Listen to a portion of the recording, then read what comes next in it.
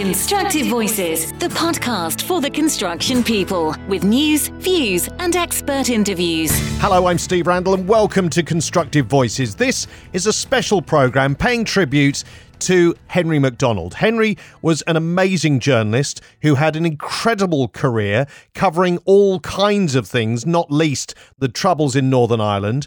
When he retired from The Guardian after more than 2 decades with that highly acclaimed publication, he joined us at Constructive Voices, and we were able to benefit from his journalistic integrity, his tenacity at getting a great story, and also the very human side of Henry as well.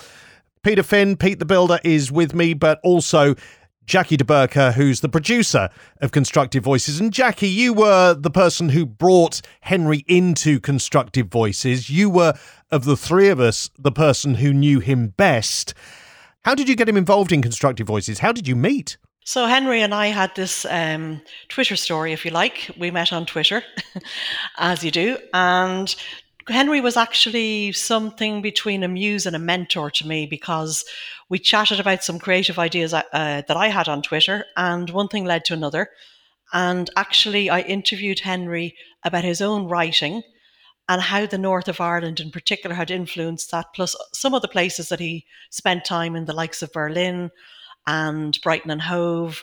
So we actually explored those type of things together. And as soon as Henry let me know in late 2020 that he was actually taking early retirement from the Guardian newspaper, I asked him would he become involved in Constructive Voices. And there could never have been a better move, apart from obviously meeting Pete as well. Yeah, look, such a sad occasion to be here lamenting such a fantastic man is the only way to describe it.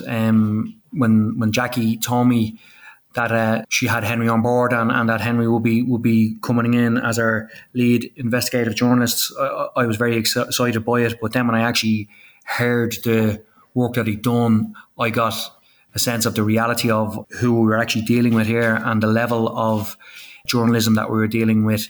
There's just no doubt about it. Henry is going to leave behind him a legacy of genuine journalism, that there was no boundary, there was no obstacle that he wouldn't get over to make sure that a story was delved into. And when he came to us then, you know, he adapted to our industry very quickly, and he certainly wanted to go for stories that were, you know, not controversial, and you know, he wasn't seeking headlines, but what he was doing was he wanted to make sure that our listeners were getting absolutely the highest quality interviews and the highest quality information on some brilliant topics. So look, I really just want to wish Henry's family and his followers and people who have enjoyed his journalism and his work over the years, you know, massive condolences. So I can totally resonate with what Jackie's saying, because I've had many conversations with Jackie about Henry, and she was very, very fond of him, and they had absolutely created a very unique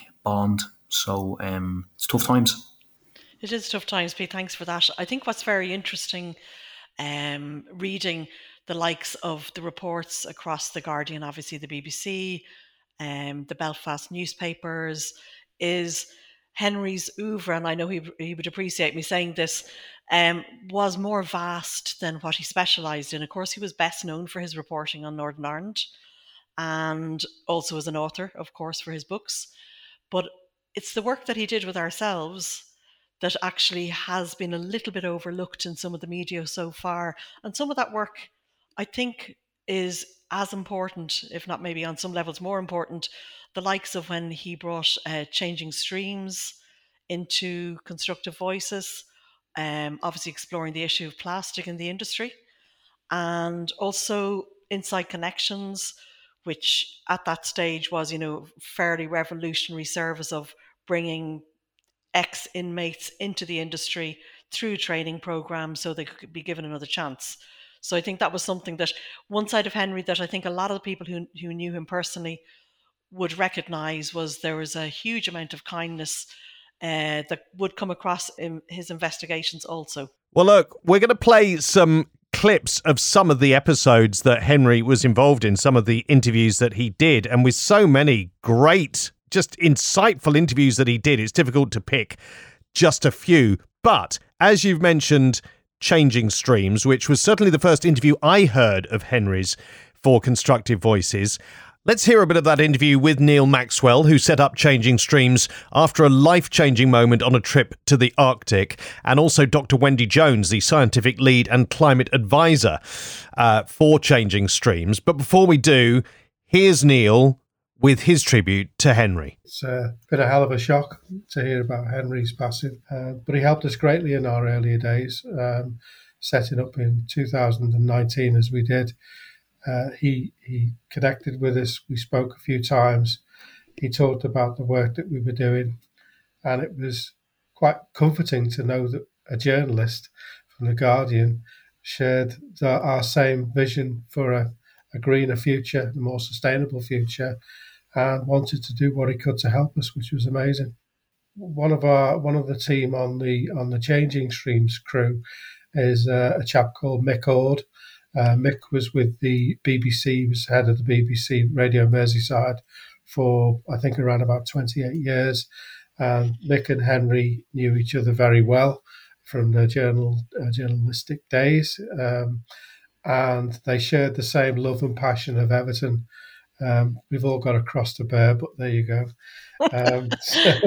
So they share the love of Everton Football Club, and I believe that Henry came up quite often to watch the game, and Mick and Henry used to go out to enjoy the match together, and a few beers after, no doubt. So it was Mick that introduced us to Henry, because we were keen on establishing ourselves and making the market aware of what we're trying to do. And, Henry, it was amazing that Henry was actually really interested in that and wanted to find out more. He certainly did. And obviously then in the relatively early days of Constructive Voices, he introduced yourself and Wendy Jones to ourselves, and we did one podcast episode. And that was great to be able to sort of vocalise it.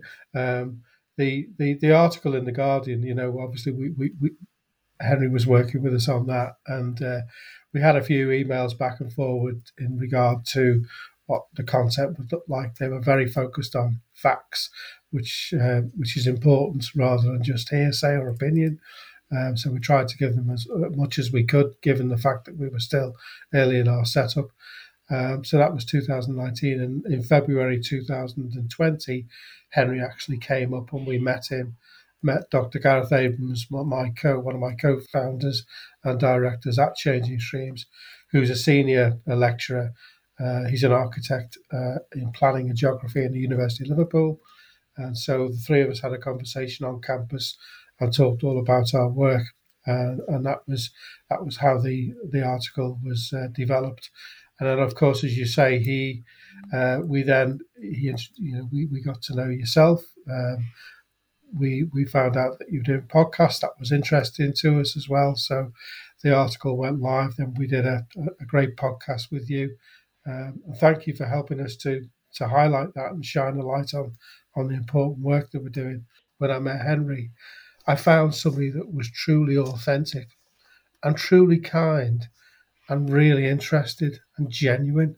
He stood head and shoulders up in the journalistic world, above, as far as I'm concerned, most of them, because he was honest, he was authentic, he was really keen to get to the bottom of the story. He was really keen to understand the important factors, how he could help, how he could write things to make a difference, how he could articulate that in words that would make an impact for us, rather than just looking at it to sell a story. He wasn't interested in just selling a story. He was interested in people. He was interested in what we were doing, how we were doing it, and he was interested in the planet. And that made a huge difference. Very, very interesting you say that about eco-anxiety. I don't know if you are, but I'm a regular listener to The Archers.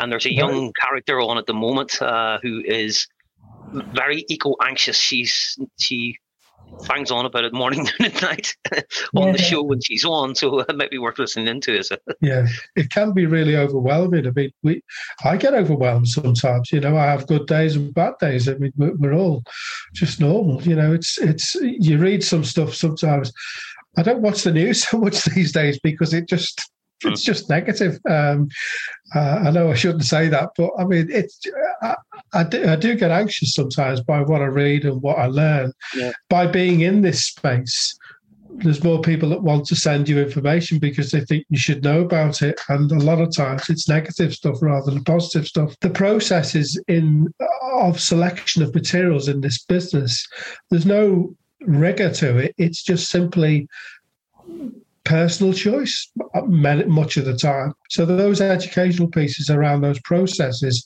are really important to understand why we should pick product A over product B. And it might be something as shallow as both products are the same, other than one's got more plastic in the other. Both have the same performance criteria. They're both the same cost. But actually, product A is chosen. It might have more plastic in it, but product A is chosen because the buyer goes out for a pint with the seller. And looking at the building industry, Wendy, and as scientists sort of looking slightly outside into the industry, do you think this business is willing and able to shift away from plastic use? I think there are what you might describe as the early adopters, Henry. I think there are people that Neil has told you about that we've spoken to. Definitely there's a move. There are people who are interested but not sure whether they can commit. They're thinking, it's going to cost a lot of money. Going back to what I was saying earlier, I think getting the smaller builders is going to be really hard because I think they're very constrained on costs and time and all those things, and paying attention to what's involved, I think, is going to take some time. Henry was the sort of journalist that I, as a media person, worry we won't have enough of going forward, because I think we need those journalists who aren't afraid to ask questions. You know, they're not trying to be celebrities. They are asking the questions that need to be asked. They're addressing the issues that need to be addressed, and having that real tenacity to actually say, right, I'm going to get the best out of this story. I'm going to find out the answers to the questions that I'm asking, and not being put off by that, you know, being tough enough where it's needed to be able to get those answers, but also having the empathy to be able to encourage people to speak. And I think that was, you know, just some of what made Henry a great journalist. Absolutely. I think the word empathy was really what was coming on my mind as you were speaking, Steve, that Henry had that unique ability of an old school journalist on one hand, but a very empathetic human being on the other. So he always had that natural ability to pitch himself, pitch his tone of voice, everything. His questions absolutely were perfectly pitched for whoever it happened to be that he was interviewing. I totally agree, Jackie. You know, he wasn't the guy who was just seeking out, you know, the bad side of any story. The interview that he did with Sir Michael Parkinson in terms of the football stadiums in Liverpool for Everton Football Club, that discussion that he had just went in so many different directions, and, you know, so informative, but also so positive. You know, I totally agree with what you both said there, guys. Having a man like that delve into a story, you got the full perspective from all angles, both positive and negative. And what I always loved as well is he wanted to have a sort of an end line and a direction that the story was going in as well. So you always walked away from listening to one of his interviews with sort of a good perspective as where things were going and the future of what was going to come out of the story that he's just told. Absolutely, Peter. And one of the things about that particular interview that you focused on is, of course, that took on board, you know, two of Henry's main passions in life, which were, of course, the work that he did. He was one of those people who lived his life through the work that he was meant to do, and football, which, of course, you know, is what, like the other equal passion or almost equal passion for Henry. Well, once again, Jackie, as you've mentioned it, we'll hear a bit of the interview that Henry did with Sir Michael Parkinson. But first, here's Michael paying his tribute to Henry. Well, first of all, how sad that he's passed too soon. But I have to say, I thoroughly enjoyed working with Henry. He asked me to do a podcast about Liverpool, the new Everton Football Stadium. And I was really touched by his passion, by his curiosity, by his excitement, and by his professionalism. I listened back to the podcast only this morning before this interview. And I thought, this is really very, very good.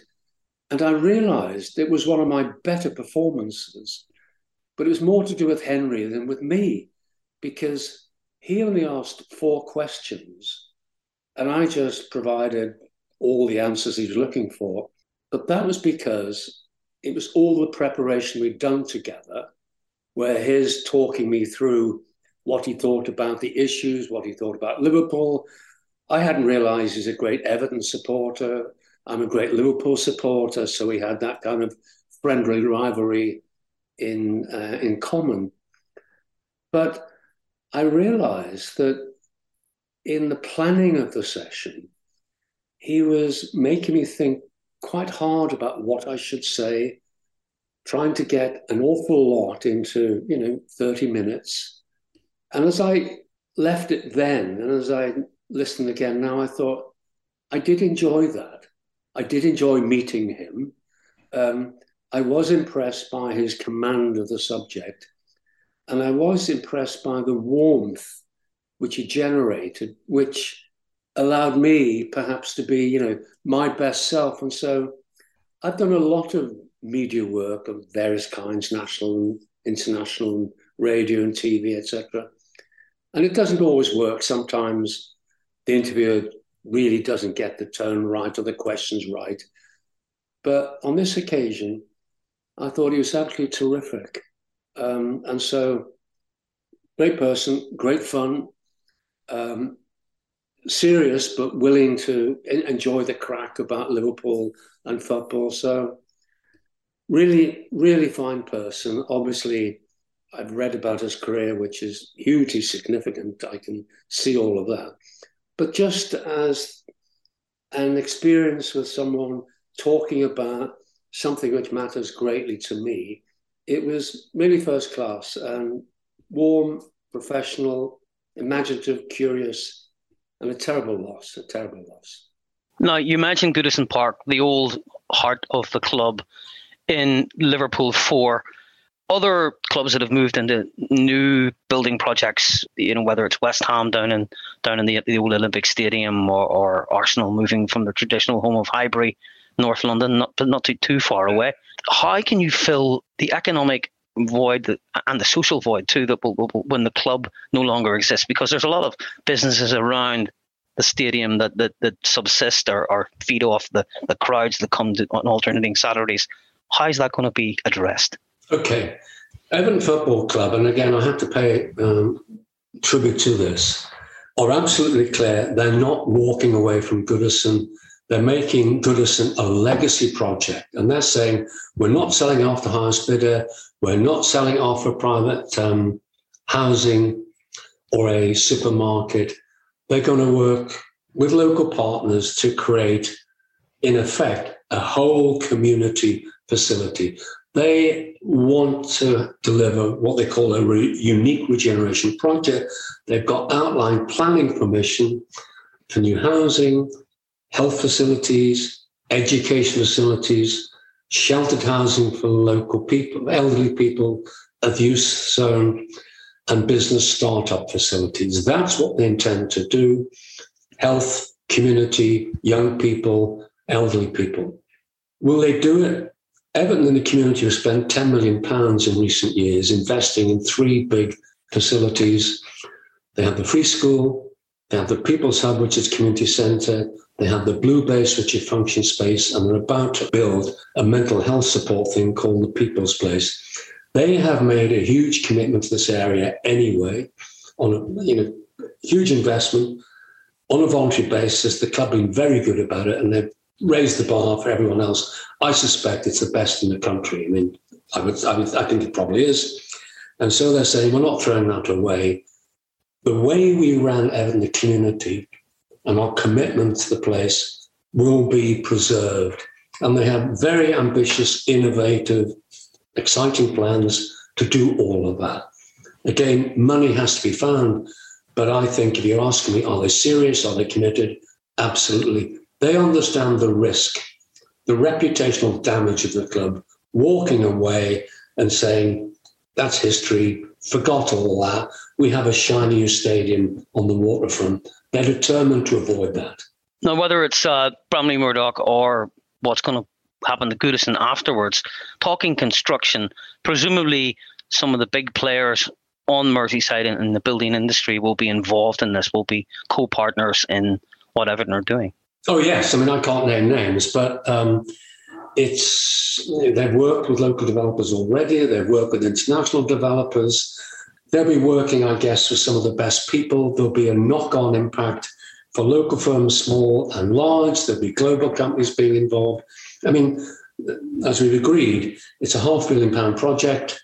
It's going to involve an awful lot of developers and construction people. I guess the first interview that stood out to me, I suppose, because I brought it together as producer and because I'm a woman, obviously, was episode 13. I mean, he did lots of great work before that, but I particularly liked it was how women can create sustainable change. And we had these two excellent guests, Emma Nicholson and Sumeli Orafor, both of whom Henry just came off. I remember I spoke to him after he did the interview via Zoom by himself with the two ladies, and he was literally buzzing after it. He just couldn't believe the kind of guests we were delivering.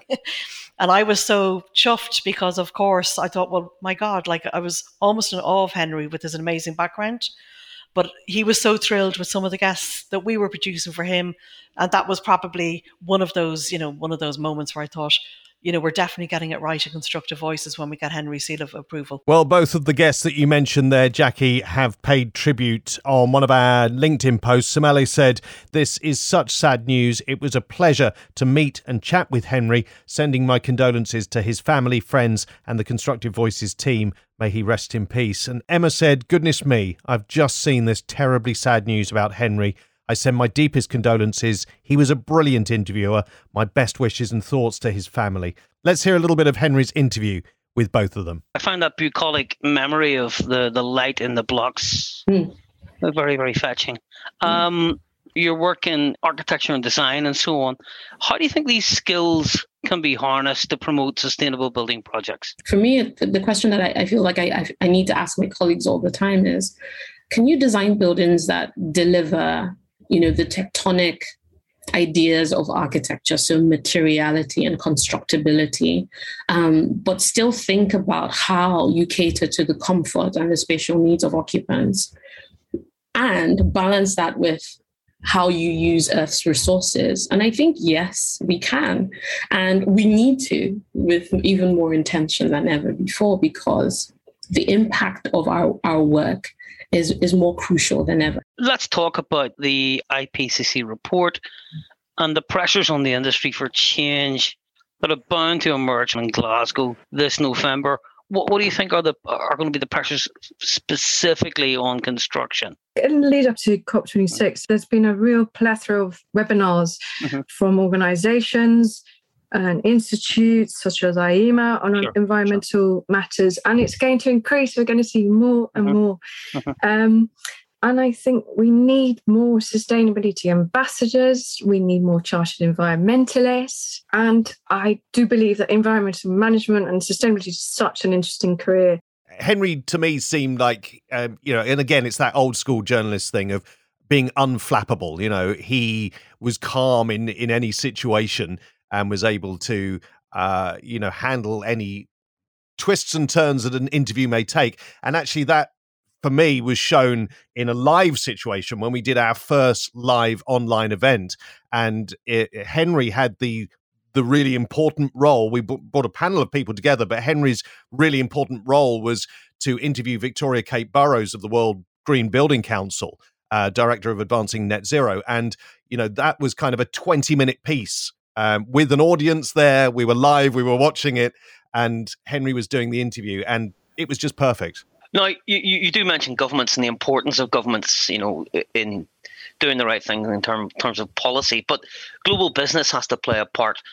You've been in this sector for, nearly a decade. Do you honestly believe that the building construction sector, that hard-headed business, take these concerns seriously? I do. And I've been really fortunate on a personal level throughout my career to work with some really real front runners in this space and see what's possible. And for me, it's a kind of a personal agenda to kind of take that and have it applied to every project, because once you've proven it can be done, as I say, it really needs to shift then to proving why you're not doing it, or like explaining or justifying why you're not doing it. You know, it's a real mind shift change or a kind of mindset change, rather than a technological or even financial barrier these days. Some net zero buildings are achieved at net zero cost. It's just about asking the right questions. And so I've seen the potential from working on building sites myself, from working with design teams that are just asking the right questions and uncovering the sorts of solutions that can make buildings create more of a positive impact than what they currently do in terms of being, you know, so intensive on resources and consumption. It was my first time to see Henry do something live like that, and to listen in as he was talking, and again his ability to read the narrative and read the direction that the interview was going in, and knowing what questions to ask and to get the timing of the questions in. He also was very good at allowing the person to speak. You know, he didn't cut across someone when they were kind of getting to a good point, and he was never afraid to ask a question, you know, a second time, and maybe rephrase it or reframe it to make sure that there was no avoidance within the interview, to get to the point, you know. So brilliant to have been in a position to have worked with somebody with such a high level of previous work, and another honestly, from my perspective, to see a man to be able to work right up on until literally a couple of weeks ago, continuing to work at such a high level as well, is something that I'll certainly be taking with me, you know. There have been so many amazing episodes that Henry was part of. One person who was involved in a lot of this journey in the background was Sangeeta Waldron. Now, we should say at this point that the Constructive Voices team work remotely. Jackie is generally in Spain, Pete is generally in the Republic of Ireland, and I am in the UK. So we don't meet that often. But Sangeeta was lucky enough to meet Henry in 2022 in his native city of Belfast. And she's been speaking to Jackie about her memories of that meeting and of Henry. I'm Sangeeta Waldron, and I'm the founder of Serendipity PR and Media. And I'm a publicist, PR professional. And I had the pleasure of working with Constructive Voices. I thought I recognised that name. And I went and looked at my Twitter. And sure enough, Henry had been following me for some time. And I was so privileged that such a well-regarded, highly regarded journalist like Henry was following me. I immediately followed back. And when I was part of the Constructive Voices team, I DM'd Henry and said, "Oh my God, we already know each other in this virtual world." And he just came back very sweetly and said, "Yes, I know. What a small world." I went on to do other things, and I was involved in other projects. And I was involved in a project that took me to Belfast last year in September. And I knew this would be a story that would be of interest to Henry. I went to Belfast and I met Henry there. And it was just really lovely, because although I felt, and I think Henry also felt this, he was a great people's person. And we both felt we knew each other already, although it was our first meeting. And we had a good old chinwag. And Henry said to me, "Look, I would love to stay, but I've got to get back to write this story." So it was a short encounter, a brief encounter, but one that stayed with me. And I know Henry had a great love of football. He was an Everton fan. And we would joke because my husband is Liverpool. And so we had this little bit of rivalry going on. And I felt a little bit torn because I was kind of in the middle. But I would often just look at Henry's tweets because that was his passion. And Henry was just such a wonderful, kind being. You know, he's done the most amazing things in his life, reported on some of the biggest stories, worked for some of the best known media titles, but he was just a great human being. And he put people at their ease. Well, he certainly put me at my ease when we first met, because it was like meeting an old friend, you know, not just somebody I knew on Twitter. I was very lucky to have met him. when I heard the news about Henry, I just thought, what a great loss for us all. My thoughts are also with his family and, everything they must be feeling right now. He has left a void. Absolutely, he's left a void. That's Sangeeta Waldron speaking to Jackie de Burka about Henry McDonald. We've been paying tribute to him in this episode and really only scratching the surface of all the amazing work that he did for Constructive Voices. And of course, there's many, many more bits of journalistic brilliance that you can find online, in newspapers. And I mean, he's just left a legacy of superb journalism, as we've been saying throughout this special episode. Before we finish, I think, Jackie, you should have the final word about Henry. I was thinking about, the shock of obviously hearing about Henry's passing on Sunday the 19th of February, the initial shock. And I kept then going over in my mind, what are the things that he leaves behind? And it's like this amazing stable of work, throughout different genres of creativity. But also, yes, that passion. It's a word that I don't normally like to use, but in Henry's case, I will use it. It was an integral curiosity and innate enthusiasm for the work he was doing, and for everybody. I can say personally, for everybody that he interacted with, that I've seen tributes online, on Twitter, and in various places, I believe that he had the exact same effect on other people as he did on me, in terms of he wasn't just curious. It wasn't a selfish, like, let me achieve my own, goals, curiosity. He was genuinely interested in helping out and mentoring, and how could he creatively have an input into your life also.